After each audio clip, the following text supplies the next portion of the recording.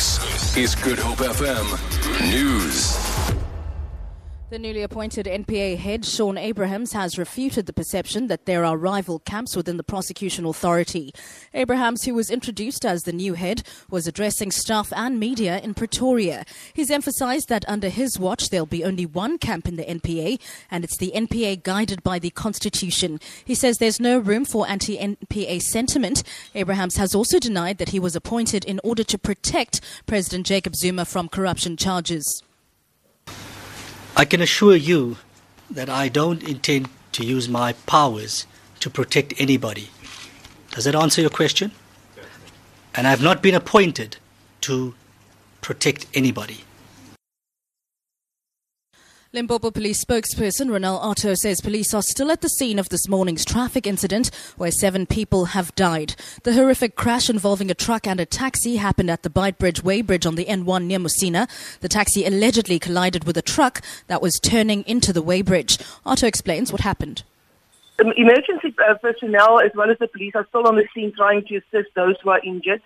According to our information, the accident happened just about an hour ago when a taxi collided with a truck close to the Weybridge between Musina and Beitbridge. Some of the injured are still trapped and are being assisted by the emergency personnel, so it might be that the number might rise. We're still investigating the circumstances and a culpable homicide case will be opened. 6 suspects are expected to appear in court in Cape Town today on charges of illegal possession of a firearm and possession of stolen vehicles.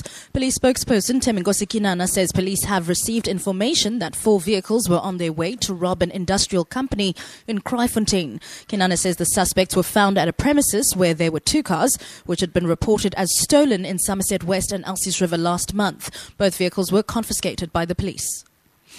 Global investors fear that China's market turmoil will destabilize the real economy, which could be a bigger risk than the Greek crisis engulfing the Eurozone. Mainland Chinese shares plunged this morning, falling over 8% at one point, despite more moves by regulators to stabilize the market.